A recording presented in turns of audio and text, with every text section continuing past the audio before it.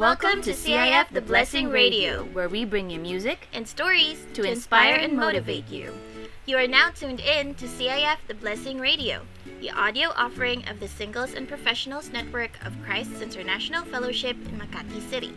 Click the subscribe button to receive notification for new content. You can also email us at ciftheblessing@gmail.com if you have any questions, concerns, or prayer requests. Follow us on Facebook at CIF The Blessing and Instagram at CIF The Blessing. Hi there, listeners of CIF The Blessing Radio, and you are now tuned in here in The Blessed Talks with Lawrence and Yari. It's the fourth Saturday ngayong month of October. Kaya mayroon na naman tayong bagong episode para sa Blessed Talks. Bago ang lahat, pwede ba ninyong i-comment below where you are listening from or kung sino ang kasama nyong nakikinig sa aming bagong episode today. As everyone is aware, nagtapos na nitong unang week ng October ang filing ng Certificate of Candidacy ng mga gustong tumakbo or gustong kumandidato para sa election sa darating na May 2022. And we're sure na ngayon pa lang ay pinag-aaralan, sinusuri na ninyo yung mga gusto ninyong iboto para sa election na yun. Kaya naman para sa episode natin ngayong araw, pag-uusapan natin ang art and discipline of leading. Kaya naman dinatawagan ko ngayon ang aking co-host. Hello there, Yari. How are you? Hi, Lawrence. Ito, maganda pa rin. Charot. Okay naman ako, Lawrence, and super blessed, yes. Ikaw, kamusta ka naman, Lawrence? Tagal natin di nag-usap pa. I'm okay. I'm blessed. Yes. Even though ang daming ginagawa sa work, sa bahay, sa ministry, yeah, I'm still blessed that I'm here. Yun naman ang mahalaga dun eh. Forever blessed. Yes. Ayun. So, sobrang exciting ng topic natin ngayon, no? Pero at the same time, medyo nakakakaba din. Kasi mahirap na. Ayun. Pero we are apolitical naman. So, wala tayong pinapanigan. So, I'm sure na maraming mapupulot na aral ang ating mga listeners sa ating topic for today. Okay, so, simulan na natin. Ano pang hinihintay natin? Alright, so let me introduce our guest for today. So she holds a degree in journalism and graduated at University of Santo Tomas. She is currently the head team leader of ACE Global Philippines, and she is also the head of dance ministry or performing arts sa ating church. And yeah, ano pang hinihintay natin? Let's all welcome Ate MJ Rayo. Hi, Ate. Welcome Hello. po sa Blessed Talks. Good afternoon. Thank you so much for having me. Salamat po sa pag-imbita. Medyo kinabahan ako doon sa may papolitika. Parang kakandidato ako. Parang ganun yung dating sa akin. Ate Joy for President po ba ito? Ay, hindi pa po. Ayoko po. Wala pa akong balak. Yes. Kamusta ka po, Ate Joy? Mabuti naman po. Thankful sa araw-araw na nagsusustain si Lord. At gaya nga nasabi mo kanina, forever blessed. Ikaw ba? Yung ba yung sinabi mo? Forever blessed. Ayan, so nagpapasalamat po ako sa Panginoon. Amen. Yes. So that's good, Ate. So, kamusta naman po yung work mo, Ate? Ay, God is good. Parang nag-pause pa muna. Ay, mabuti. Nag-isip munang mabuti. Kung ano sasabihin. Baka kasi makinig dito yung mga office mate ko, di ba? Tapos, kung ano yung sabihin ko. Hindi, mabuti po ang Panginoon. Siyempre, hindi naman may iwasan na sa trabaho. May mga challenge minsan, pero sa awa ng Diyos, ayan, at sa guidance naman ni Lord din, nagkakaroon naman din ng solusyon dun sa mga challenge na na-experience sa work. And I'm always thankful na kasi sa trabaho namin, ang turingan talaga namin is para kaming family. So I'm thankful for that, na even through the challenges, we are like a family. Hindi kami nagbibitawan. Nagbibitawan. We don't let go. Ay! Walang iwanan. Oo, tama. Actually, alam ko rin na ganun talaga kasi dati akong part ng company nila, Ate Joy. So, yes, totoo po yun. Sobrang family po ang turingan sa kanilang company. Yes. Alright. So, Ate Joy, since nasabi ko nga po sa introduction ko po sa inyo kanina na you are a head team leader, so can you share with us the first time you became a leader? And ano po yung mga natutunan mo from that first experience as a leader? Leader. Para pag inisip ko kasi first time na being a leader, iniisip ko outside of work kasi, nagkaroon na rin ako ng first time experience as a leader. Parang kung iisipin mo dahil panganay ako sa pamilya, automatically, ano ka na agad leader ka na ng mga kapatid mo sa ayaw mo at sa gusto. parang napilitan. Pero hindi naman ako napilitan. Pero ayun nga, I think kung yung pinaka first time talaga, I would say na ang first time kong experience as a leader is sa bahay pa lang. Dahil nga panganay ako. So parang bibigyan ka na ng task ng nanay mo, kahit na bata ka pa na, ito, tulungan mo magbihis si ganito, hugasan mo yung puwet ni ganito. Diba? It's part of being a leader, of being an ate, na you have some responsibilities na kailangan mong gampanan or kailangan mong gawin to help your parents, lalo na kapag may ginagawa silang iba, diba? Hindi naman yung parang ikaw na yung nanay ng mga kapatid mo. Pero there are some responsibilities nga na I think I learned from being an ate. Ayun nga na, you have to look after the people na ibinigay sa yung bantayan mo. Which, if you were in the church or you're in the workplace, yun din yung gagawin mo kapag leader ka, diba? Babantayan mo din yung mga taong ibinigay sa'yo para i-lead. Ayun. So, from being an ate, I would say na ang natutunan ko is sometimes when you're a leader, you have to do things na parang ayaw mong gawin. Diba? Hindi ko alam. Panganay din to si Yari alam ko si Lawrence hindi ito panganay si Lawrence. Pero minsan kapag panganay ka, diba? Tapos may binibigay na gawain sa iyo nanay mo. Ayaw mong gawin sana pero since ikaw yung pinakamatanda, ikaw yung parang leader sa magkakapatid. Meron ka kailangan gawin na kahit ayaw mo, ikaw yung gagawa kasi ikaw yung may kaya, ikaw yung mas matanda, ikaw yung mas marunong ka dun sa iba. So, ayun yung natutunan ko, I think. Na isa sa mga natutunan ko from being a leader sa bahay as an ate. Pero kung halimbawa sa church naman, ang daming experience. Ayan, sa church naman, I think my first time being a leader sa church is nung first time ko ding maging cell leader. Na parang ang nangyari kasi is kinuha na ni Lord yung cell leader namin. So parang ipinasa na kailangan may mag-step up to be a leader dun sa cell group namin. And I think ako rin yung pinakamatanda at that time. Kaya dapat pala wag tayo magiging matanda sa mga okasyon kasi ikaw yung automatic na pinipiling maging leader.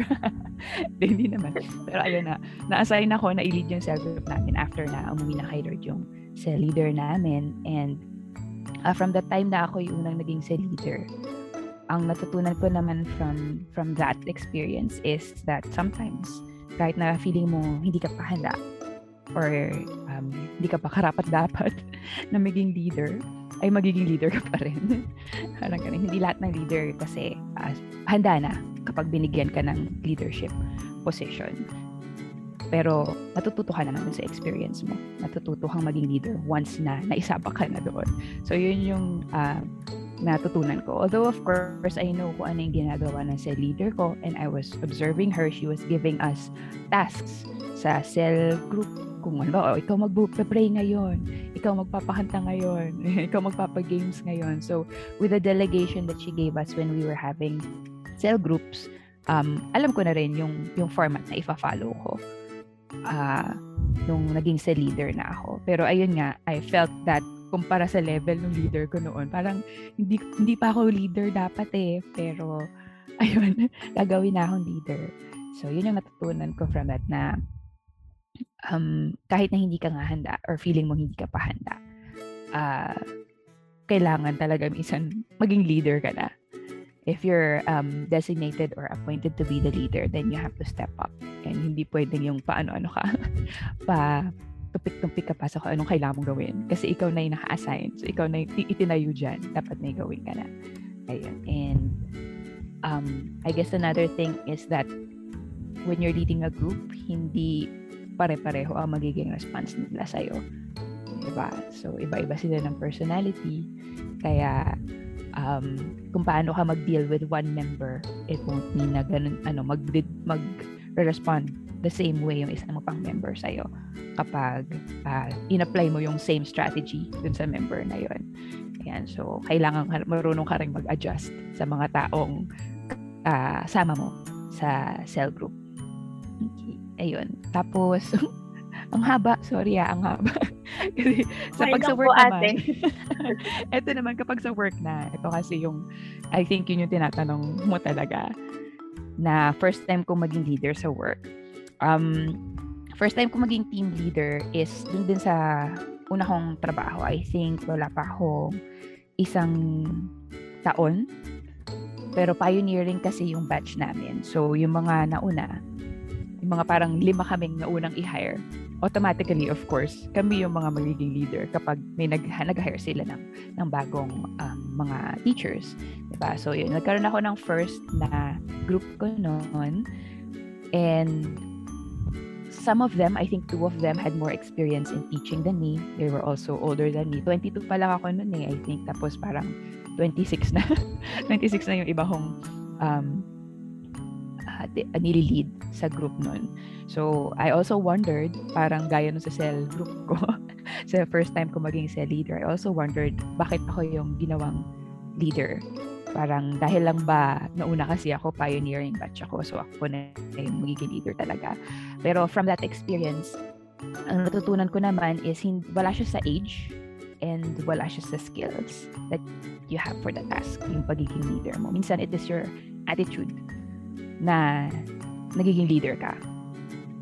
Your attitude when you are working is a key factor for people to decide, ito, pwede natin gawing leader ito. So, pwedeng hindi kayong pinakamagaling sa office or hindi kayong pinaka-experienced, but if they see that you have the attitude of a leader, or if you have the attitude of someone who can work with people, who can lead people, ayan, pwede ka nilang piliin. So, if you have a good attitude about your work, kung nagtatrabaho ka ng maayos, it doesn't matter if bago ka pa lang dun sa company mo, pwede kang gawing leader. So, yun yung natutunan ko naman sa time ko, sa first time kong mag-lead ng work group. Ayun na po. Yeah, sobrang tagal mo na rin po palang team leader, po. 20. What do you mean? What do you mean? I mean, sobrang na po yung experience nyo sa team leader. So, may subtle na message. Oo, parang may... Hindi po. Hindi po yun yung ibig sabihin. Hindi po kasi super, I admire you po talaga sa pag-lead po. I'm very vocal naman about that. So, nakakatawa lang po kasi hindi ko po alam yung ganong story before. I just know na matagal na rin, I mean, yun nga po, na leader na po kayo for so many years. Ano ba, hindi ko na tuloy masabi. Naiya na ako. Ayun po. Pero sobrang galing niyo po talaga as a leader. Na-witness ko naman po yan. Sorry to yes. Yes, Ate Joy, additional question lang po dun sa sinabi niyo po. What was your response po when they promoted you as a leader at a young age, and knowing na yun nga po, meron pong iba na mas matanda sa inyo, and na-feel niyo po ba na, hindi ko yata deserve tong promotion na to, gano'n? Yun po. Ano ba? Well, hindi ko naman feeling na hindi ko deserve. Ang confident. Yes. hindi naman sa ganun na feeling ko ang galing ko. Pero I was more honored siguro na siguro may nakita sila sa akin na parang yun yan, na may nakita sila sa akin na feeling nila pwede ako maging leader. So ako yung ginawa nilang leader. So, hindi naman na ako na feeling ko hindi ako karapat-dapat sa binigay nilang position. Kasi if they gave it to me, then they think that I'm worthy of it, di ba? Yun yung nasa isip ko eh. Kung binigay nila to sa akin, ibig sabihin, tingin nila, kaya ko to, para sa akin to talaga. So, hindi ko inisip that I wasn't worthy of the position that they are giving me. I was more worried na kung kaya ko bang gampanan ng maayos yung trabaho na yon. Kasi, of course, I'm going to be in charge of people na ang iniisip ko that time is kapag nag-fail sila, ibig sabihin, nag-fail din ako at some point sa paglilid ko sa kanila, diba? Parang hindi ko sila na-supervise ng maayos or hindi ko sila natulungan ng maayos sa grupo. So, doon ako na kinabahan. Doon ako natakot. I think that was the scary part about it kasi nga, you're accountable for the people that they're going to give you. And of course, kapag nagkamali sila, kahit na yung buong team nyo, halimbawa yung may kasalanan, ang talaga nun, ang papagalitan ay ikaw, di ba? Parang kapag ate ka rin, kahit hindi naman ikaw yung may gawa, ikaw parang yung papagalitan. Bakit hindi mo sinabihan yung mga kapatid mo? Parang gano'n. So I think, yun yung pinaka nakakatakot nung first time kong maging leader kasi nga ikaw yung accountable, ikaw yung responsible. If something goes wrong, ikaw yung kakausapin, hindi naman iisa-isahin yung mga grupo mo. Ikaw yung tatanungin, bakit naging ganito yun? Bakit nag-fail itong taong to? Ano yung hindi niyo nagawa as a team? So, I think it's more that. And, I'm worried that I won't do well enough na baka ma-disappoint sila sa mangyayari. So I think those are worries that I had lang nung first time ko nga maging leader. Pero kita naman po natin ngayon, well-deserved. HTL. Thank you, Lord, sa mga taon. Mahaba, yes. Nagsasabi kasi di ba matagal na. Sorry po, hindi po yun yung ibig kong sabihin. Yes, pero sobrang deserving nyo po kung nasaan po kayong position right now. And glory to God. Yes. And also, share ko lang po, kasi natawa po ako dun sa kwento nyo po, na kapag ate ka, parang leader ka din po and you have to follow, or your siblings have to follow you. I just remember a situation, hindi po ako, yung pinsan ko po, since ate po siya and meron po siyang youngest brother na as in sobrang layo po ng age gap nila.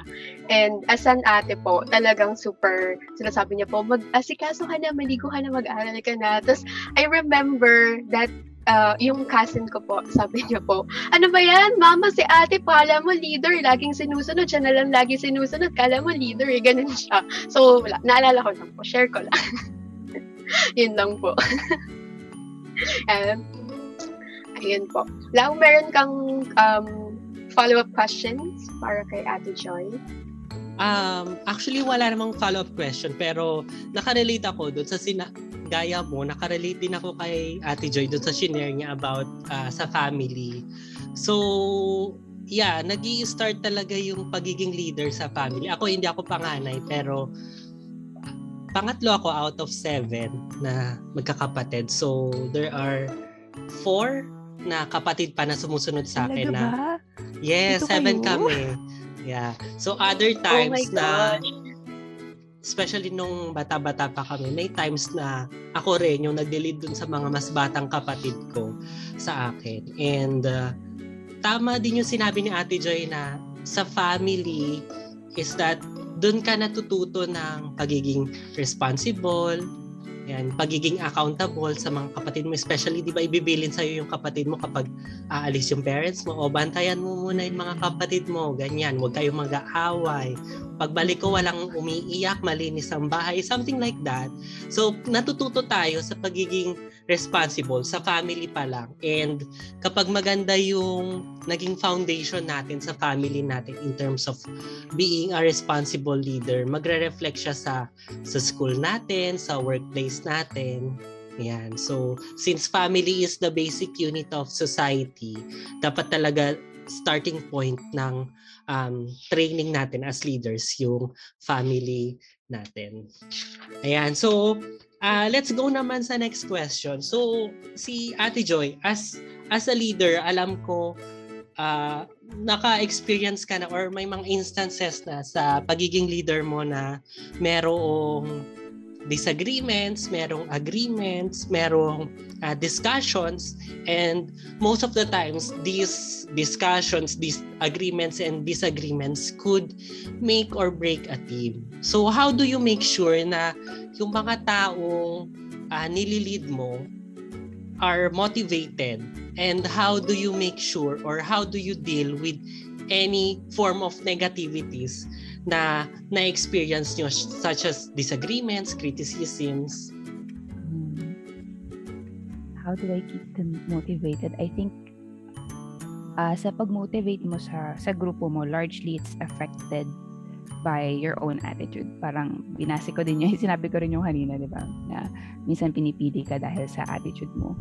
So I think to motivate people, ang una nilang mapapansin talaga is yung attitude mo mismo kapag nagtatrabaho ka, and kapag may challenge or merong problema na na-encounter kayo sa grupo. Kasi kung ikaw mismo na leader ka, ang nega mo na or feeling mo hindi nyo na kaya talaga, or ikaw yung unang nagrereklamo about sa task na ibinigay sa inyo nung boss ninyo, nung mas mataas sa inyo, then it's going to be the same attitude that your group is going to carry.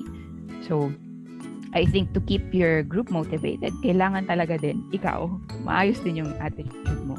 Maayos ka rin mag-respond sa mga situations. Even, and it's not saying na parang lagi ka na lang masyadong positive, na hindi mo nakikita yung problema dun sa situation ninyo, or hindi nyo nakikita yung parang medyo weird na process na kailangang sundin ninyo from your leader, diba? Kasi not all the time you're going to agree with your leader as well. Pero it just means that you're willing to give it the benefit of the doubt, kumbaga, na parang itatry mo muna, okay, sige, ito yung problema natin, ito daw yung kailangan natin gawin. Instead of complaining about what you have to do, gagawin mo muna siya.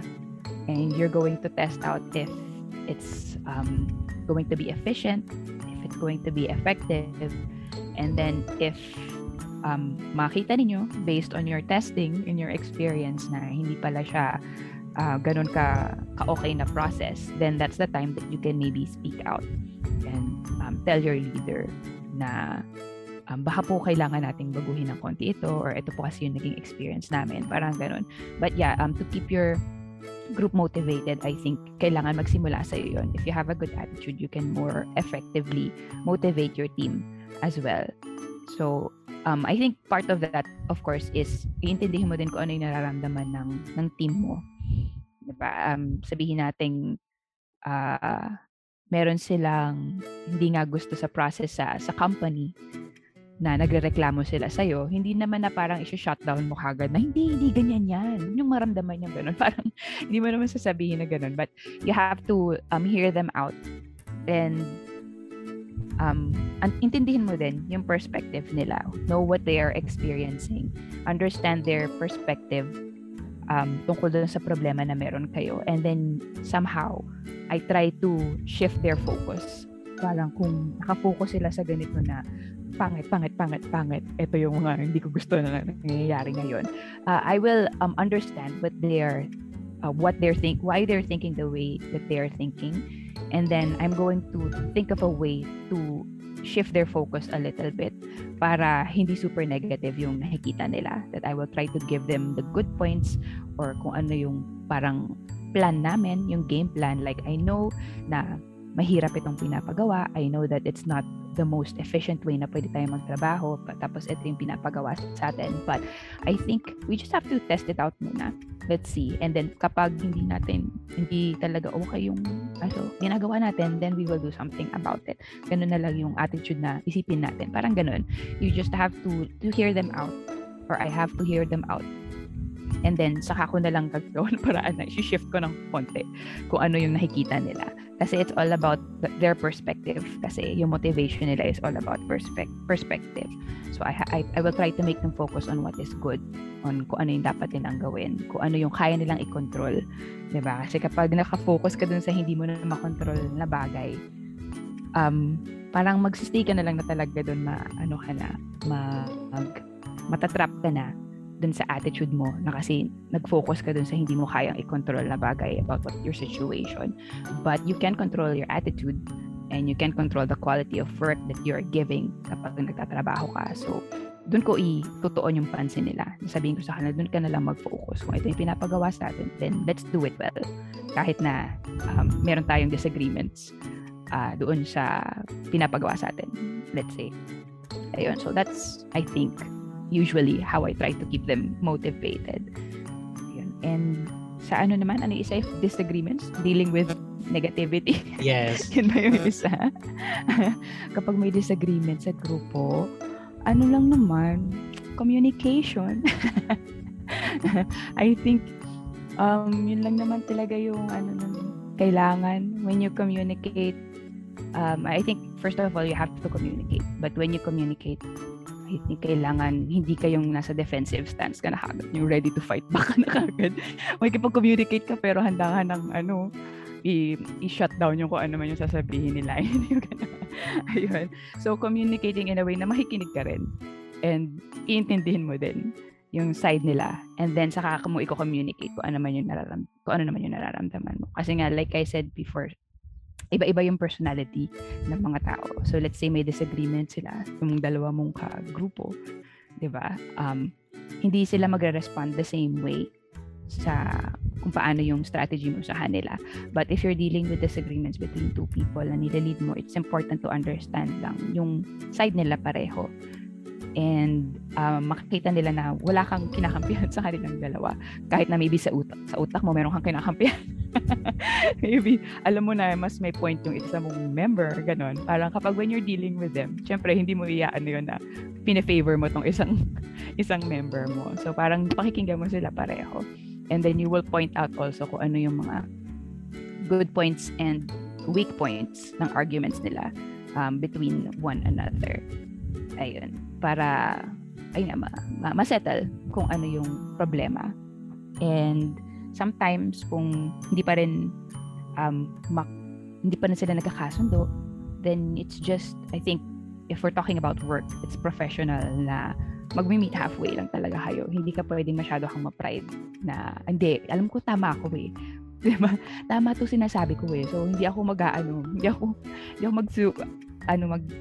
magko-concede sa'yo kung ano man yung opinion mo. There are really times when you have to meet someone halfway para magkasundo kayo so that you'll be able to work together na hindi kayo magka-clash pareho. And for me, ang inaano ko lang talaga dun is shifting their focus. Again, parang, sige, mag-away kayo dyan. Wala na kayong magawang trabaho. Kasi dahil dun sa disagreement ninyo. So, are you going to do it like that? Or are you going to be an adult and a professional na you're going to move past differences that you have and gagawin nyo yung trabaho nyo ng maayos? Parang ganun. Always, I try to just shift their focus para hindi sila nakatuon dun sa disagreement nila with their other employee or other coworker. So, ayun lang, meeting halfway, it's needed. So, I try to make them meet halfway kapag gano'n. Yun lang. Okay, so thank you, Ate Joy, for sharing your thoughts about how to keep your team or the people you are leading motivated and how you deal with any form of disagreements sa iyong team. So, maganda yung sinabi ni Ate Joy, no? Ang dami kong na-pick up na ideas doon. So, siguro, isa sa mas-share ko is that being a leader, hindi exactly ibig sabihin nun ay ikaw yung best person for that particular field. So, for example, we'll be talking about siguro subject na lang sa math. So, hindi ka pinili as leader sa inyong math group dahil ikaw yung best in math. But it's about being able to motivate people. It's about being able to inspire them and make them believe sa sarili nila na kaya nilang kumilos about this particular task and improve themselves. So it's about being inspirational sa iyong mga teammates. And then maganda rin yung sinabi ni Ate Joy about yung being positive, okay? Not positive sa COVID ha, but being positive yung outlook sa buhay. And then Kasi kung ano yung attitude natin, yun kasi yung na-share natin, yun yung naipapasa natin sa mga kasama natin, sa mga people na nililid natin. And being positive in terms of your outlook doesn't always mean na always positive na lang yung nakikita natin. Di ba may sinasabi tayong toxic positivity na kahit may something, may mali na dun sa situation is ayaw nating i-acknowledge yung mali dun sa situation kasi nga meron tayong toxic positivity. So dun lang tayo sa balance. So dapat as a positive person sa buhay natin, i-acknowledge din natin yung mga bad things and how we could improve on those things. Ayan. So mali rin naman kasi na puro positive. Mali rin naman na puro negative yung nakikita natin sa buhay. Minsan mahirap kasama sa team yung puro mali na lang yung nakikita sa leader nila na ayoko gawin yan, hindi ko naman trabaho yan. Ay, nahihirapan ako, ayoko nang gawin yan. Kasi di ba yung mga bagay na as a leader, pinapagawa natin sa members natin. Kasi alam natin, mag-grow sila. Alam natin na kaya nilang gawin ito. And these are the things that would make them step out of their comfort zones and grow. Ayan. So, maganda rin yung sinabi ni... Ang daming napulot dun sa sinabi ni Ate Joy. No? At maganda rin yung sinabi ni Ate Joy about being open in terms of communication. Lalo kapag merong disagreements sa inyong team. So as a communication graduate, which is si Ate Joy, ganun din, very very important na open yung any channels of communication para i-reach out and we understand yung context kung saan nanggagaling yung point ng bawat isa. Ayan, so tawagin natin si Yari, baka may i-share siya about marami experience din niya. Yes. Kay Ate Joy. Maganda rin yung sinabi ni Ate Joy. Charot. Ganun yung line mo lang, di ba? Kala ko sasabihin mo, maganda si Ate Joy, which is true naman. Hinihintay ko nga eh. Given na kasi yun. Ay, thank you Ako na so magsasabi, much. Ate Joy. Maganda si Ay, Ate salamat. Joy. Ayun, yung sa akin naman, yung napulot ko kay Ate Joy is do not focus on something that you have no control. Diba? Kasi wala ka naman magagawa dun eh. Bakit magpo-focus ka pa? Ba't mo pa i-stressin yung sarili mo dun sa part na yun? Diba? Why not be positive and mag-focus ka dun sa magagandang bagay na makakatulong sa growth mo and yung mas makakapag bring out the best in you. So I just remember kasi last time we experienced something sa company namin. Sabihin ko na, medyo late kasi yung incentives namin, as in super late siya. So, ayun, sa amin, sa team namin, sobrang galit na yung mga co-teachers ko na talagang inis na sila kasi super delayed siya. I mean, pangatlong beses na kasi, pangatlong month na siyang delayed. So, ngayon, yung sobrang lala talaga. And lahat talaga kami, nagrarant na TL, bakit wala pa TL, ganito, ganyan. So, alam mo yun na talagang sobrang nagiging negative na. And yung TL namin, sabi lang niya sa amin, parang okay lang naman mag-rant, pero wag naman yung to the point na talagang maano na yung, ano ba yung term doon? Yung parang madadowngrade na yung in charge, yung department na in charge dun sa incentives namin. Kasi syempre pagkagalit ka, yung emotions mo sobrang taas, so hindi mo na nakokontrol yung mga sinasabi mo. So yun nga, just be positive, not in a way na nagiging toxic positivity na siya, but always try to put yourself in their shoes. Like for example, ako, kapag nagkakaroon ng problem sa work na, I always try to put my shoe in my TL situation na paano kung ako yung ganito, ako yung TL, tapos yung mga members ko galit na. So what should I do?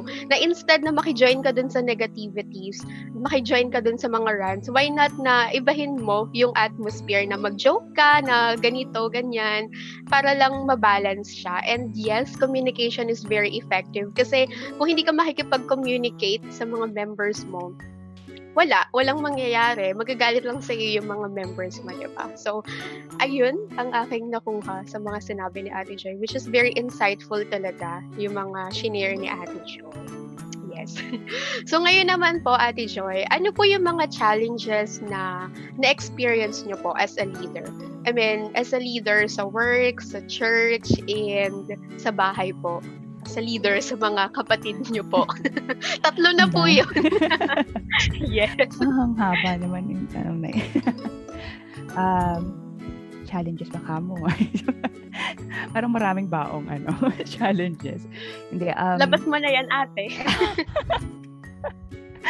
Yun ang ko, therapy session. Joke lang.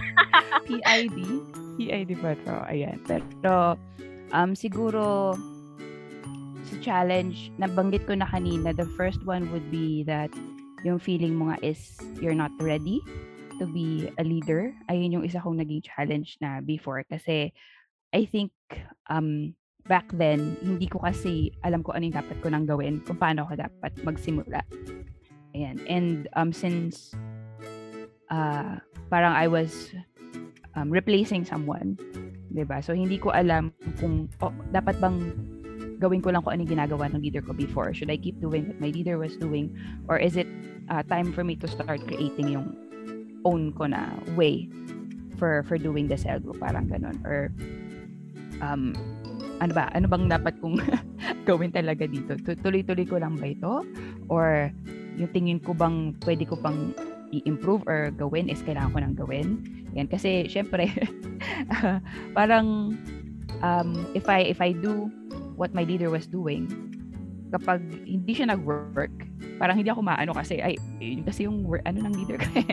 Yun yung ginagawa ng leader ko before, ginawa ko lang naman, di ba? Parang ang dali na yung blame sa kanila kung bakit something failed, for example. But when you start doing your own way, or kapag nagsimula ka nang mag-try na, this is how I wish to lead. This is how this is the strategy that I think will be effective for my group, halimbawa.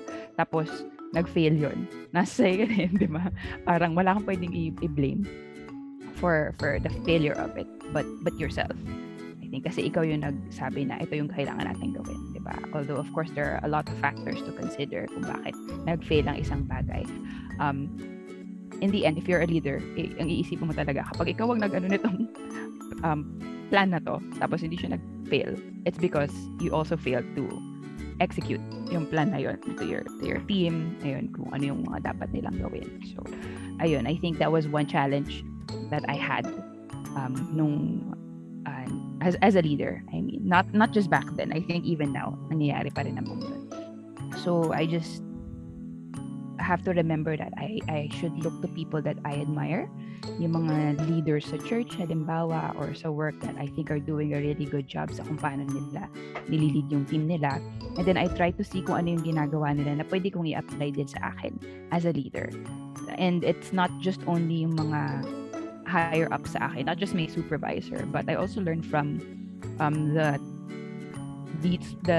leaders that are below me. Parang gano'n. Kasi like when I was working sa office pa before, nung marami pa kami, ako halimbawa yung team leader, and then I had assistant team leaders. So yung mga assistant team leaders, meron silang sarili nilang team. Ako yung leader ng mga assistant team leader, pero yung mga assistant team leader, meron silang team. Parang yun. And then when I would observe them, I would also see things sa kung paano sila mag-lead that I want to do myself. Gusto ko rin, natututunan ko rin sa kanila. And Ira was one of the assistant team leaders back then. And may mga nakita ko sa kanya, uy, maganda yung ginagawa ni Ira. Parang gusto siya ng mga ano kaya yung ginagawa niya noon. Ayan. So, I also learned from those people. So, you surround yourself with people that you think are good examples or people that you feel like you can emulate, and then try to learn from them. Ayun, kapag ganun, kapag may challenge ka na hindi mo alam kung ano yung dapat mo gawin, then you should also ask for help of the people around you, or you should observe and learn from what the other people are doing. Even sa church. even sa church, diba? Kapag nakita mo, galing naman ng cell group ni Ate Chris, paano ba ginagawa ito? Then you also have to try to talk to Pastora Chris, halimbawa. Paano yung ginagawa niya? Bakit galing yata ng ano to ni Pastora Chris or ni Pastor Israel? Parang ganun. So, you learn from them. Kaya may mga training, diba? Nag-plug daw ng training. Kaya bang next training ng church? Ayun.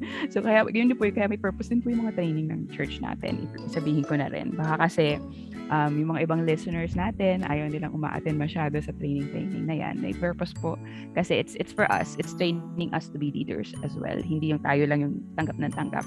It's for us to also know what to do kapag tayo naman yung nasa leadership position. Ayun. And saan ba ako? Ano ba yun? Other challenges that I had, this goes from family to cell group to work. Yung deciding or knowing kung kailan mo ba dapat tulungan yung tao and kailan mo sila kailangan hayaang gawin yun mag-isa. Parang ganun. Na kailan ba ako dapat i-assist ko pa tong taong to because they need help, or if I'm going to let them go and let them learn and make mistakes on their own. Hayaan ko sila magkamali. Parang yung mga magulang natin, di ba? Minsan, hinahayaan lang tayo. Sige, gawin mo yan. Kapag nalaman niya kung ano yung mangyayari, pag na-experience niya na kung ano yung maling mangyayari sa kanya kapag ginawa niya yan, matututo na siya. Ayun. So, I think it's always difficult to determine kung kailan dapat yung isa or the other, on when you still have to hold on to someone kasi inaalalayan mo pa sila, or kung kailangan mo na silang bitawan kasi they should, alam na nila dapat kung ano yung ginagawa nila, is nasabi mo na before. But in order for them to really grow and learn, kailangan mo silang hayaan. You let them out in the world. Parang ganun. Hayaan mong lumabas yung tao para matuto siya. Ayun. So I think that's one of the challenges that I experienced before na sa mga kapatid ko or sa cell group ko. And of course, lalong-lalo na sa trabaho. Kung kailan ko pa ba silang patuloy na i-guide or hayaan ko silang gawin yung gusto nilang gawin kahit na ilang beses ko na silang in-advise na ito yung mas ito yung mas effective para sa'yo. Yan. So, kasi it's really up to them if they're going to listen to your advice or not. So, ayun. Yun yung kailangang, yun yung isa sa mga challenges ko din. And maybe the difficult one usually for me, challenge sa akin yung pagko-confront ng tao. Sino bang gusto nagko-confront ng tao? Hindi kasi ako palaaway. Ayoko kasi, hindi naman yung ko-confront ko siya na awayin, pero di ba, kapag nakita kang hindi maganda, parang iisipin mo, po-point out ko ba to? Baka sabihin niya, bida-bida ako, kaya nang criticize. Diba, gets niyo ba? Diba? Parang, ang hirap mang-confront ng tao about it. Oo, pero kapag, ayoko siya talaga. I hate confrontations. Hate talaga. Maybe hate is a strong word, but I really dislike confrontations. Pero lalo na kapag leader ka, it's needed that you confront someone. Kasi, kapag may nakikita kang hindi tama or meron kang nakikita na talagang maybe it's destructive for them, it's not really doing them any good. As a leader, di ba, accountable ka nga sa kanila, may responsibility ka din na kailangan i-confront mo sila about them. And it's not yung papagalitan mo na sila kagad, but you have to point out na, hey, nakikita ko na ginagawa mo to and I think it's not good for you. I think it's not good for the company. So, sasabihin mo siya. Kahit na parang kakabahan ka na, kailangan ko ba sabihin ito? Baka pwedeng yung yung boss ko na lang yung magsabi.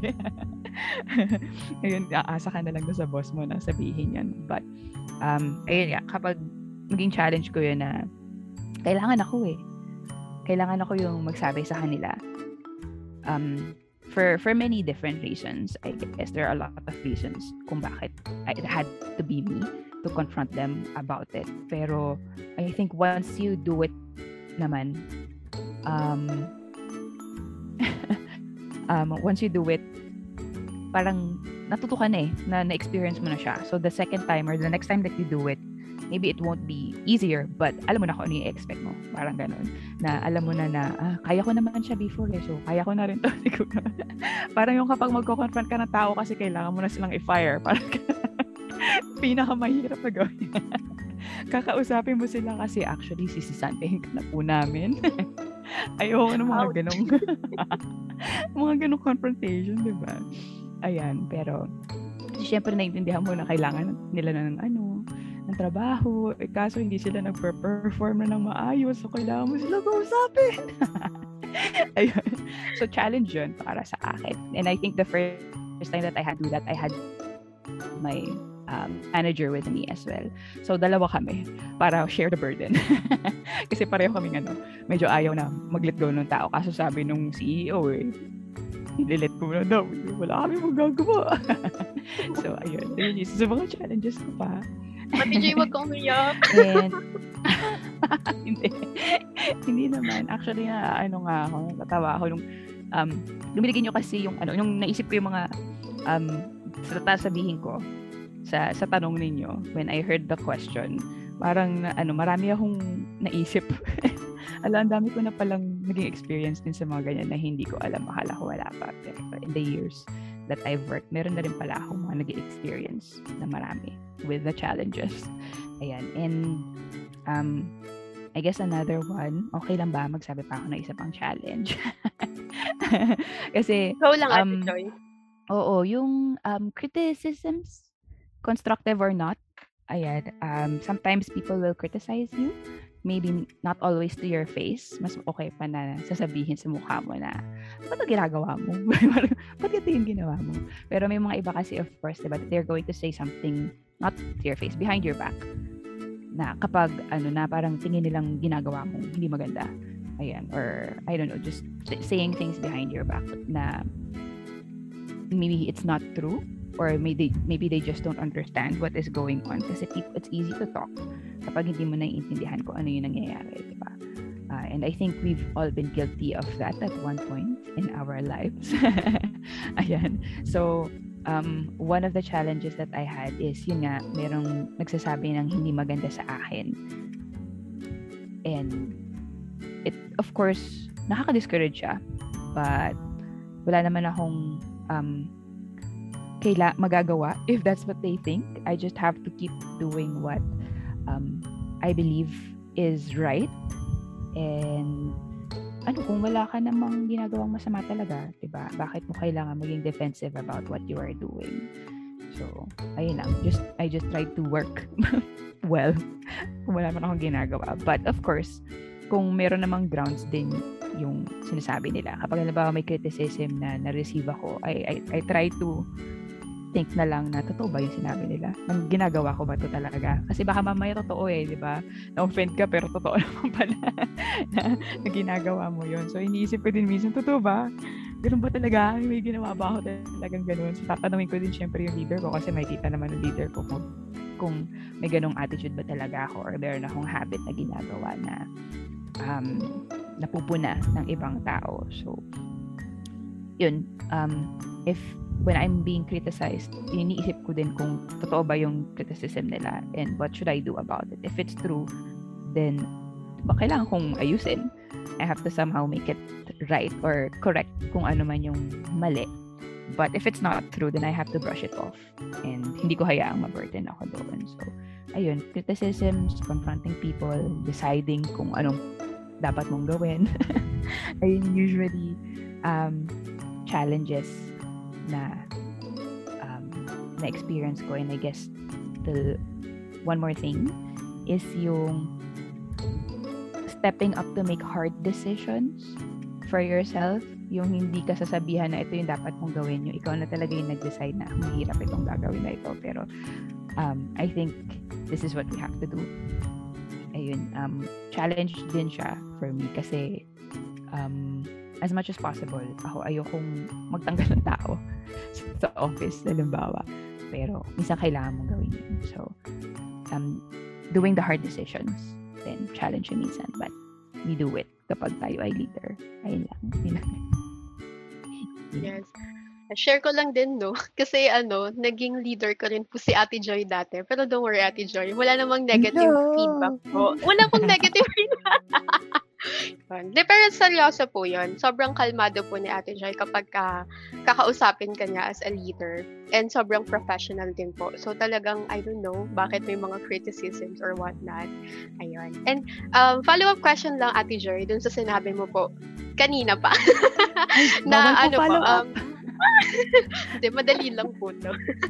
Yung since naman katrabaho niyo po si Ate Ira, may times po ba na parang na-compare po yung leadership style mo and yung leadership style ni Ate Ira na, bakit ganun, para mas magaling naman si TL Ira kasi kay HTL MJ, ganito, ganyan. May mga ganong instances po ba? Kasi hindi ko na po alam kasi noong umalis po ako ay ATL si Ate Ira and you are still HTL po. So may mga ganong instances po ba? Or before pa na nandun ako na hindi ko lang alam. Ayun po. Sumichismis ka. Sumichismis Curious lang po ako since dati. nasa same po kayo, same company po kayo. May mga ganong eksena po ba? Tama naman yun na mag-chismis kasi blessed talks. Blessed chismis. With Lawrence and Yari. Comparing, hindi ko alam. With my supervisors, parang hindi ko na ramdaman from my bosses na kinumpara kami. In a negative way, at least. No? Ba't ganun? Parang mas magaling naman si ganito or ano. Hindi ko naman yun narinig sa kanila. So, I don't know if yung sa mga people na under us or nililid namin, if merong ganong naging pag-uusap. But, to me, okay lang. Okay lang. Hindi naman siya may iwasan talaga to compare to people, lalo na kung magkapatid kayong nagtatrabaho sa isang company. But for me, it's good for me, I think, na mas magaling si Ira. Para matutuwa pa ako na mas magaling siya. Kasi, of course, kapag leader ka, ayoko namang ibaba yung mga trinain ko ba ng mga teachers. Parang it's going to be better for me nga kung if I'm able to make them better than myself. I think that's what we have to keep in mind. Hindi naman yung kailangan ikaw yung pinakamagaling kasi ikaw yung leader kay. So, i-mold mo yung mga, I think hindi ko sa ano to natutunan actually, hindi sa work, sa church ko natutunan ito na gawin mong mas magaling sa'yo yung mga trinain mo, yung mga nililid mo. Kasi syempre, mas maigi yun if they're better than you. Yun talaga yung kailangan mong maging goal na hindi ka naapektuhan if people say that mas magaling si ganito, bakit ba ito yung pinaka-leader, mas magaling naman si ganito. So okay lang yun kung sila yung mas magaling, it's fine, diba?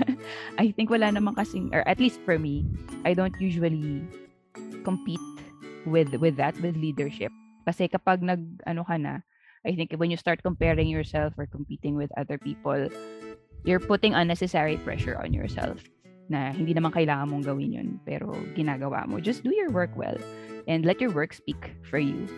Yan, gawin mo nang maigi yung trabaho mo, and yung mga nakakapuna, then they will see that you're doing a good job. Hindi naman kailangan maging mas magaling ka sa ibang tao.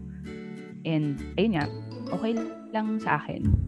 I think personally, nung kasama ko si Ira, wala man ako narinig, pero kung feeling nila mas magaling si Ira sa akin mag-lead noon, that's fine for me. Kasi gusto ko nga maging magaling siya.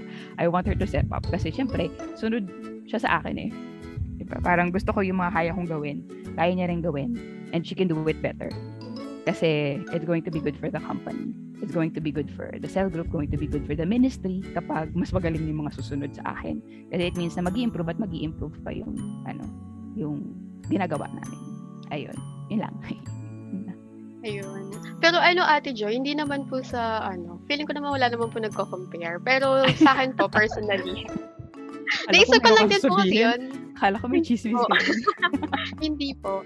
Based on my personal experience lang din naman po. Kasi naging leader ko po kayo parehas. Magkaiba po kasi yung leadership style nyo.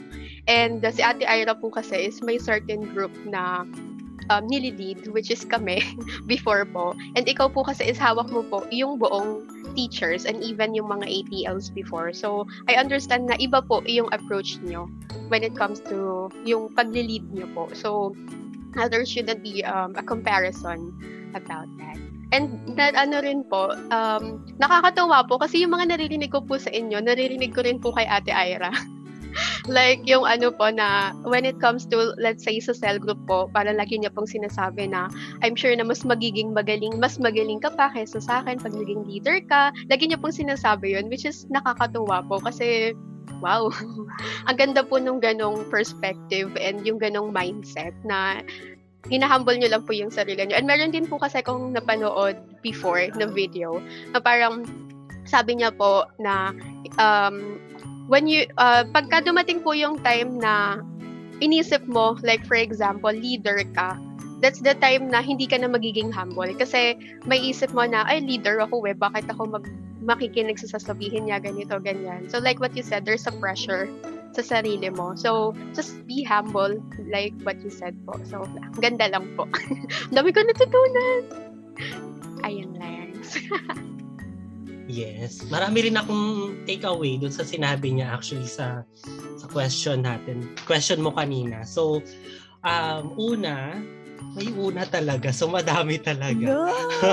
Lawrence. Ayan. So, gusto ko yung sinabi ni Ate Joy about taking criticisms from people. So, meron yung good, yung constructive, which in the long run helps us improve yung leadership style and yung strategies na we are employing in leading a certain group.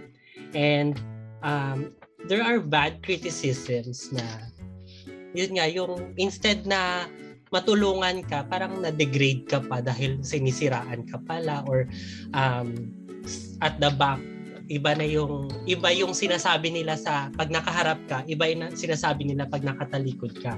And there are criticisms din na parang, what's the term? Ad hominem. So instead na yung problem, yung dinidiscuss ninyo, or yung solution na dapat ninyong gawin is yung person mismo ang inaatake ng criticism. So, ay, bakit ganyan yung leader natin? Pangit naman yan, ganito, ganyan. Maitim yan, or something like that. Grabe! Diba? Grabe naman yun! Diba? Hindi lang siya in terms of sa workplace. Diba? Marami ako nakikita ngayong ad hominem na criticisms sa social media. Especially, gusto ko yung ad hominem. Yes. Diba? Especially sa political landscape ng Philippines. Instead na may certain issue na kinakaharap yung Philippines, tapos yung leader natin nag-propose ng possible solution to that. Tapos yung mga tao na hindi naman talaga pro dun sa person na yun, sa politician na yun, is hindi sila mag-argue about dun sa sinabi ng politician, kundi i-argue nila yung personality mismo nung tao, which is very sad.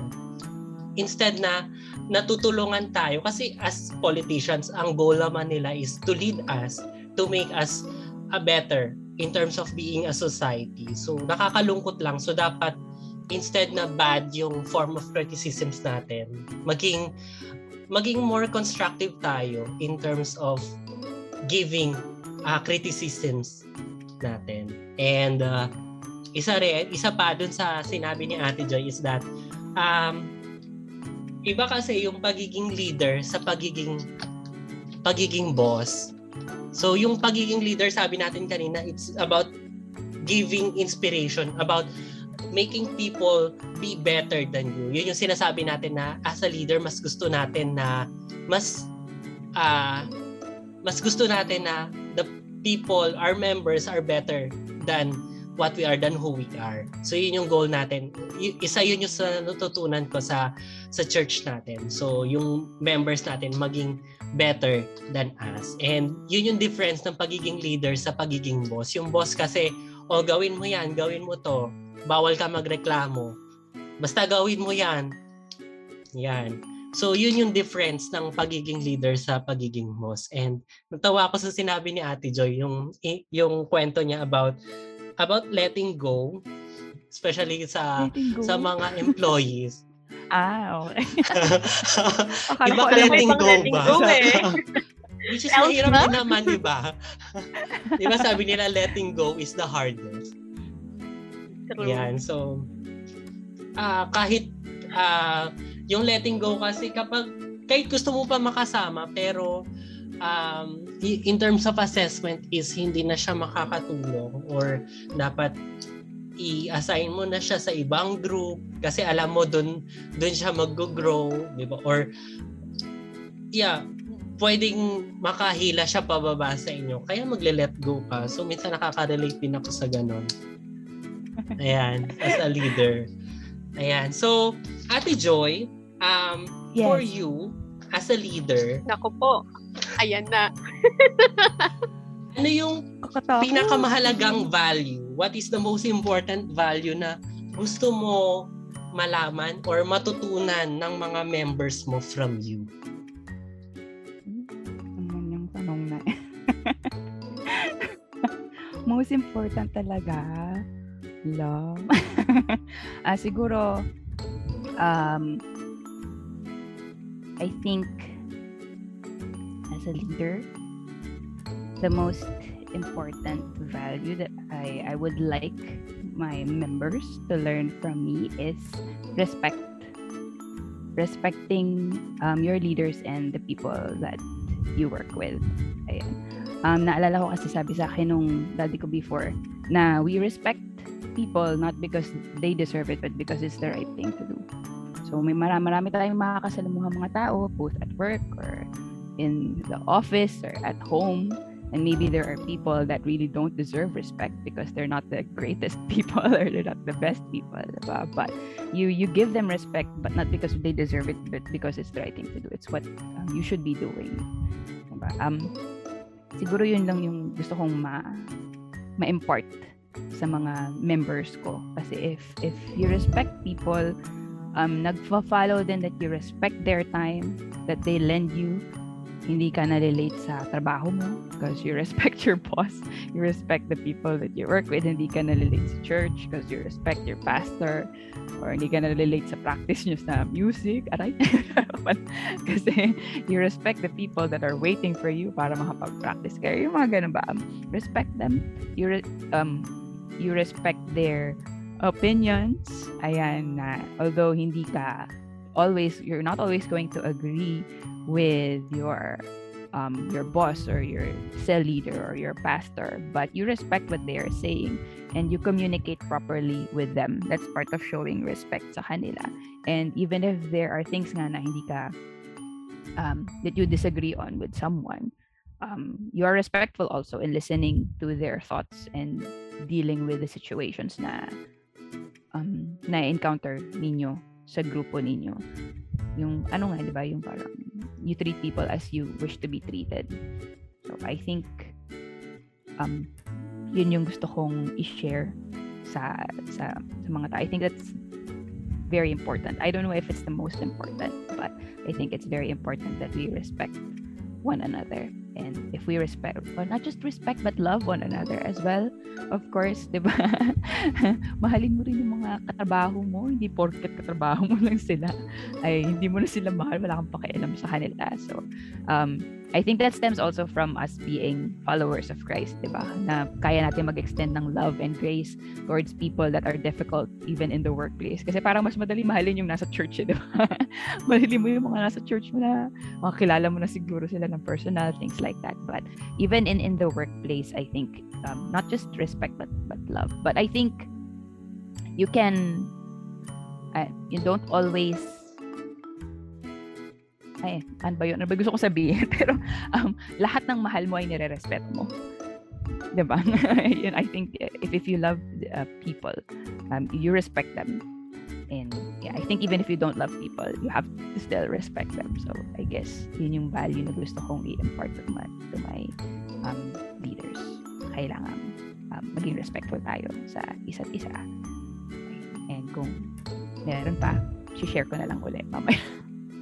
Yan. So, thank you Ate Joy for sharing yung important value na gusto mong matutunan ng mga members mo sa iyo as a leader. So, respect. Napakahalaga ng respect to authorities and respect to members. So, gusto rin kasi natin na nire-respeto tayo. So, as much as possible, we give back the respect to others. So, regarding leaders, Ate Joy, so, alam natin malapit na yung election, di ba? So, currently, open ulit yung registration ng mga hindi pa nakapag-register. Yung mga hindi pa nag-register dyan, mag-register na kayo as voter para makaboto kayo sa darating na May 2022. So, in relation to that, ano naman yung gusto mong bagay, gusto mong character, gusto mong trait ng isang leader? Ano yung dapat nilang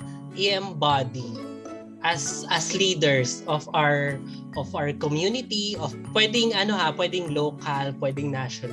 So ano yung gusto mong makita sa kanila and gusto mong gayahin sa buhay mo as a leader then on your own?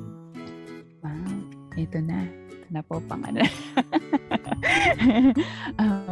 ang hinahanap ko po sa leader, I think, well, naturally I would want my leader to also be God-fearing. Diba? Maybe they're not necessarily born-again Christians. It's better kung born-again Christian ang leader natin, diba? But I think as long as they believe in God and parang they make their decisions based on also what the Bible says, or yung ganun ba, may morals sila na ganun, na yun yung una kong gustong makita, that they respect God, they respect the work of the Lord. I'm hoping na hindi sila parang leader na pagbabawal na yung pagpe-pray, gano'n. Huwag na may bawal yung pagpe-pray or pag-worship, kasi di ba, who wants a leader like that? Ayan. So ayun, I think that's one thing, of course, na hindi lang sa country natin, but even in the workplace, I really appreciate when I can see that my boss also has faith in the Lord, kasi I think that really helps them in their decisions. Ayan. Yung kapag meron silang pananampalataya din kay Lord. But I think another thing would be that one thing that I would be looking for is that they do what they say they are going to do, and that they have integrity. Yung gagawin mo yung tama kahit na walang nakatingin. Ayan. And ayun, that if you say that this is what you're going to do, this is what you promised people that you're going to do, then do it. Maybe it's not going to be an easy road to do it, but parang sikapin mo na gawin yun, kasi that's your word diba? Pinangako mo yun so you have to do that. So you have to do what you promised you're going to do. So I would like a leader who is true to their word, or who keeps their promises. Well, promises are not made to be broken, diba? Hindi naman ako yung unrealistic na parang gusto ko agad-agad na to. Akala ko ba bibigyan mo ko ng bahay at lupa? Hindi ko ma-expect na bibigyan mo na ako ng bahay at lupa kinabukasan. Parang ganun. Ano ko lang siya, illustration ko lang. But yeah, if this is what you promised the people to do, then hoping that they would do platforms, or meron silang mga gagawing activities that leads towards achieving kung ano yung ipinangako nila sa mga tao. Ayun. And I think mostly that's it. Tatlong lang yun. I would like to see in leaders that they fear the Lord. They have integrity. They do things because it's right, even if it's difficult. And kahit na walang nakatingin, dahil yun yung tama, yun yung gagawin nila. And also that they do what they say they will do. Yung mga pinangako nila nung sila halimbawa kumakandidato pa, ay gagawin talaga nila. Ayan, hindi naman yung parang ako, at least me, hindi ako yung nag-expect nga ng agad-agad na makikita ko yun. Kasi if it's too fast, then why is it too fast? Parang anong ginawa mo? Parang maging sobrang bilis itong nangyari. But if it's through clean work and na-achieve niya yon dahil sa magandang proseso talaga at pagpaplano ng ginawa nila, then that's great. But I just hope for a leader who will do what they say. They walk the walk and talk the talk. Parang ayun lang sa akin. Simple lang. Simple. I agree. Sinabi ni Ate Joy. Well, not being biased then. Pero ako po kasi, yung sa akin, nung nag-iisip po ako kung sino yung na-eye ko na iboboto ko for president, wala naman pong names, don't worry. Pero ano po, sa akin kasi personally, I see what's happening sa bansa natin. So, I always vote for someone na alam ko po na may magagawa and alam ko na yung kaya niya po na gawin yung mga sinasabi niya. Like what you said, Ate Joy, integrity is very important talaga. And even yung pagiging God-fearing and pagiging makatao po. So, yun din po. Share ko lang din yung sa akin. Yung gusto ko po sa leader ay una-una po syempre ay God-fearing and sobrang responsible po. Na kahit na sobrang hirap po ng mga task or sobrang hirap na ng mga ginagawa, ay kaya niya pa rin pong gawin and nagagawan pa rin po ng paraan. Kasi may gawin ka man po or wala, may masasabi po yung mga tao. So why not na gawin mo na lang yung best mo. One thing na lagi ko pong nare-remind sa isip ko lately is yung lagi pong sinasabi ni Pastora Chris na pag may binigay sa yung isang role, whether malaki siya or maliit, gawin mo po yung best mo para gampanan yon. Lagi po niyang example yung kung ang role mo ay maging puno, gawin mo yung best mo para maging the best na puno ka dun sa play. So yun po yung lagi kong nare-remind sa sarili ko din lately. And yun nga po, na hindi lang po puro salita, na sa una lang kasi nangangampanya lang, ganyan. Sige, hindi na yung political. Pero when it comes to leadership, leader in general, kasi mahirap po yung ganito lang, sa una lang magaling, ganito, ganyan. Pero pag tumagal na po, parang wala na, hindi na siya ganun na nag-take care dun sa mga members niya. So, yun po yung gusto kong leader in the future. And even kung magiging leader man po ako in the future, ganun din po yung gusto kong ma-acquire sa sarili ko na, kasi ganito yung gusto ko na, yung ina-admire ko na leader. So, why not gawin ko siya sa sarili ko? Kasi yun nga po yung gusto ko. Iboto niyo po ako sa darating na election. Charot lang. Yun po. Huwag niyo pong kakalimutan, number 1 sa balota. Joke lang. Pero ikaw, Lau, ano naman yung sa'yo? Parang, what qualities of a leader do you want or would you like to have? Sa akin, yes. Actually, same din sa akin. First and foremost is that he or she, okay, or whatever pronouns yung gagamitin nila, is that God-fearing. Kasi alam natin kapag God-fearing yung isang leader, tama yung gagawin niya is that pinag-pray niya kung ano man yung laws or yung policies na gusto niyang gawin or yung mga projects. Ayan, well-rooted. Hindi alam mo na hindi mo ikapapahamak yung ano man yung ipagagawa niya as a leader. So, God-fearing. And then, siguro yung leader na kayang i-unite, yung may bibigay siya na harmony sa ating society. Alam naman natin na, especially sa social media, masyado nang divided. Alam mo yun, may yung isang grupo kapag basta merong distinction. Ito yung kinakampihan niya. Ito yung isa namang friend natin, ito yung kinakampihan niya. So, there's a great divide. So, as a leader, dapat ma-unite niya, mawala yung gap. Okay? There's no gap between people, but we only see one. We are all Filipinos. Okay, so yeah. Wow. So he or she could unite us, make our country harmonious. And then yun, tama rin yung sinabi ni Ate Joy, there's integrity. Doing what is right kahit na hindi iyon yung famous or hindi iyon yung popular act na dapat gawin. So, what is right? So, babalik tayo dun sa pagiging God-fearing eh.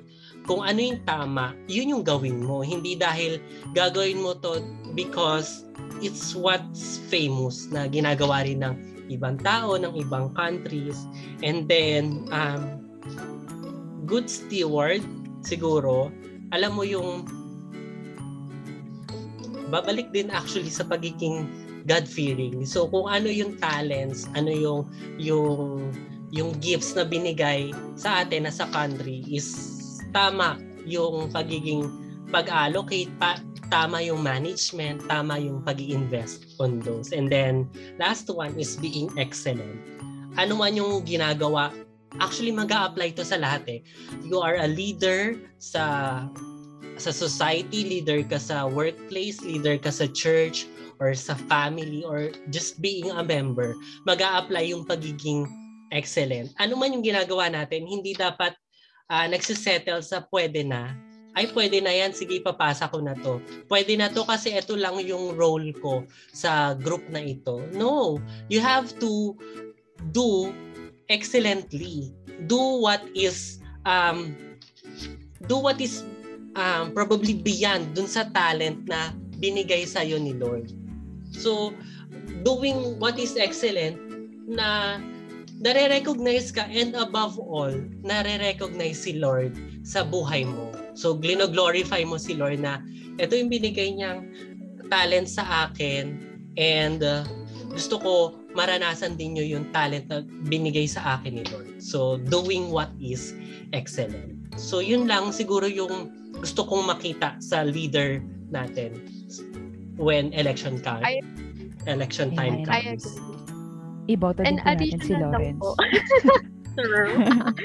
And additional lang po, kasi lately nga, since lumabas na din po yung mga names ng mga kakandidato. So, wag po nating kalimutan na maging makatao pa din, and wag nating kakalimutan na friends or family members pa rin po natin sila, even though na we have different political views. Kasi I read a lot of posts and comments na yun nga po, parang nag-FO na, nagkakatakwilan na dahil sa politika.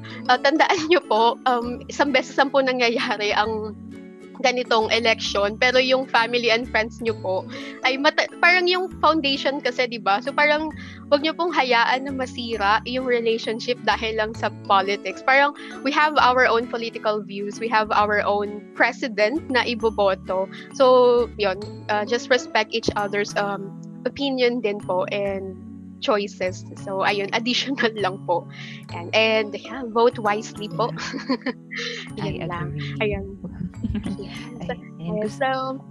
Gusto ko rin yan pala, if okay lang. Hindi nagustuhan ko kasi yung sinabi ni Lawrence na a leader who would bring harmony daw. Mga para tayong tono. Iba palang harmony, no? Naging blessed viewer. Hindi. Ayun nga, harmony sa ating bansa. I think kasi although there are a lot of candidates and of course they have a lot of different parties and running mates, parang I think na in the end, we're all Filipinos nga, sabi ni Lawrence. And in the end, I think we all want the same thing for the Philippines. We want the Philippines to be great, a great country, diba? Gusto nating masolusyonan yung mga problema ng Pilipinas, diba? Amen? Amen? Ayan. So I think we should have a leader who would be like that, na talagang iisipin niya is yung buong Pilipinas talaga. And let's say na since may different parties and different candidates for each position, kapag hindi na manalo yung kapareha mo talaga dun sa match, well, I think you should still work with that person and still do your best together to help the Philippines, 'di ba? Para magtulungan kayo talaga para maibangon ang Pilipinas. Ayan. So kahit na hindi po running mate ni Lawrence si Yari, kailangan nila magtulungan kapag sila ang nanalo, alam ba? So I think if our leaders are also united in leading the country, in hoping that the country will improve, will be better, I think yung mga nililid nila, of course, magiging united din kasi nakikita na united yung leaders nila or nagkakasundo yung leaders nila. Kasi nga, nakatingin ng mga tao sa kanilang leaders. So, whatever they see, they're going to emulate as well. Ayun lang. Tapos na po. That's true. And sana wag din silang bumoto na dahil lang sikat or dahil lang ganito, ganyan. Parang 2021 na po, magto-2022 na. So, sana dun na po tayo sa talagang yun na po. Baka may masabi pa akong hindi maganda. Charot. Okay. So, Going back, Ate Joy, sa questions natin. So, paano nyo po ma-relate yung leadership skills nyo po sa trabaho sa inyong leadership skills sa church? I think they're mostly the same. Paano ko sila nare-relate? Kasi nga, yung mga una kong prior to working, ang mga naging leadership opportunities ko is sa bahay and sa church. So, mostly what I learned from church, yun din yung ina-apply ko sa trabaho. And vice versa, of course. If there are good things that I learned from work, I try to also apply it sa ministry. Halimbawa na nililid ko sa performing arts and also sa cell group, ganun. So, I try to follow the same principles na, of course, you have to be respectful to your leaders. Kaya kailangan mong i-respect yung time nila. You have to be on time. So, kung sa trabaho, takot na takot kang ma-late, bakit sa cell group nyo, late ka palagi? Parang ganun. So, it has to match. But if you are this kind of leader sa church, then be that kind of leader as well in the workplace. Be the same person kung nasaan ka man. And also, ayun nga, igalang. I try to respect. I do my best to respect my leaders always kung nasaan man ako. So I think it's the same, the principles that I apply. Kasi hindi lang naman sa church stuff ko kinoconsult si God halimbawa on what I should do. Even at work, I pray na, Lord, ano ba yung dapat kong gawin dito? Or Lord, tulungan mo kasi kakausapin ko tong taong ito. Kailangan ko na siyang tibagin. Ayun. So, yung mga ganun ba? So, tibagin talaga. Ayun. Pero, yeah, I think they're the same. They're one and the same. If you are this kind of leader, if you're a gracious leader in church, then you have to be a gracious leader also in the workplace. If you are firm in the workplace, then also be firm in church. Ayan. Kasi pare-pareho lang naman ang mga tao. Diba? So, I think yun lang. I think it's the same. Should be the same for me, at least. Yung leadership skills mo should be the same wherever you are. Amen. Ayan. And ano lang po, reaction lang po dun sa sinabi mo, Ate Joy. Kasi I think narinig ko rin po sa'yo and kay Ate Ira before na sa una po talaga, ma-enhance po talaga yung skills mo sa church. Dun po talaga parang yung pinaka-firm foundation natin. Like for example, sa leadership. So kung may hinahawakan kang cell group, mas ma-enhance po or may improve yung skills mo being a cell leader. In that way, ma-apply mo po siya kapag naging leader ka na in the corporate world. So, yeah. Sobrang ganda po ng iyong sinabi. Yes. Alright. So, yun lang po. Maraming salamat, Ate Joy, sa mga na-share mo po sa amin ngayong araw. So, sobrang dami po. Ang dami pong insights na nakuha namin ni Lauren. So, parang lahat po ng sinabi niya is talagang tumatak sa isip namin. Hindi po. Ano naman po, good thing naman po siya. So, maraming salamat po sa pag-guest dito sa Blessed Talks. Sana po maimbitahan po namin kayo ulit in the future. Yes, so, thank you din po. Yes. So, bago po tayo magpunta sa takeaway segment natin, Ate Joy, may gusto po ba kayong i-plug or any other farewell speech? Farewell speech. I think wala naman akong farewell speech. Ano lang po, ayun nga, let's respect each other. Ayan, kung paano po tayo sa church. If we respect each other sa church, let's respect each other also when we are in the workplace. Let's be respectful to one another there. And gusto ko rin pong i-plug ang ating 37th anniversary sa darating pong November 14. Inibitahan ko po ang lahat ng nakikinig. Woo! Join us po sa ating 37th anniversary. We hope that you can join us online. And I think the details will be posted soon as well. So I think yun lang naman. And wag po tayong mahiyang umattend ng mga training sa church. Ayun. I think because it's good for us. Hindi po yun sa hindi lang siya maa-apply sa church life mo lang. But even when you go outside, yung mga natututunan mo sa church, it's going to be very useful as well when you go to the workplace. Ayun lang po.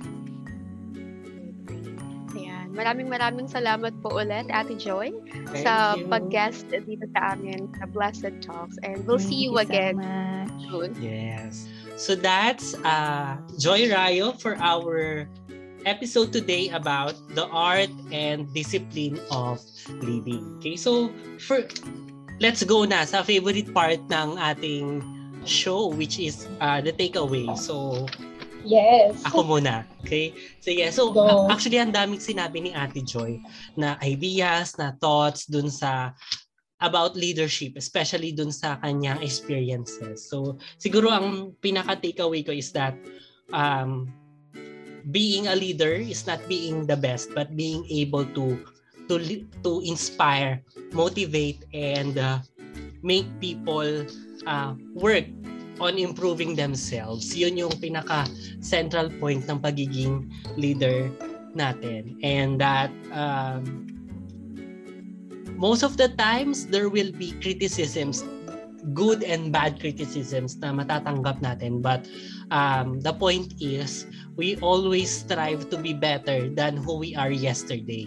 Kaya naman, ano man yung natatanggap nating criticisms, okay lang yan as long as we improve ourselves. And that as a leader, we have to make sure na the people we are leading will always be better than who we are. And yung mga naging members natin, yung mga taong nililid natin, sila yung magiging fruits. Sila yung magiging prime examples of how we are as a leader.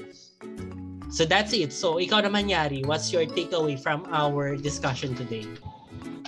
Actually, sobrang daming nga nung sinabi ni Ate Joy. So parang sobrang hirap mamili nung magiging takeaway ko for today's episode. Pero I'll just make it simple.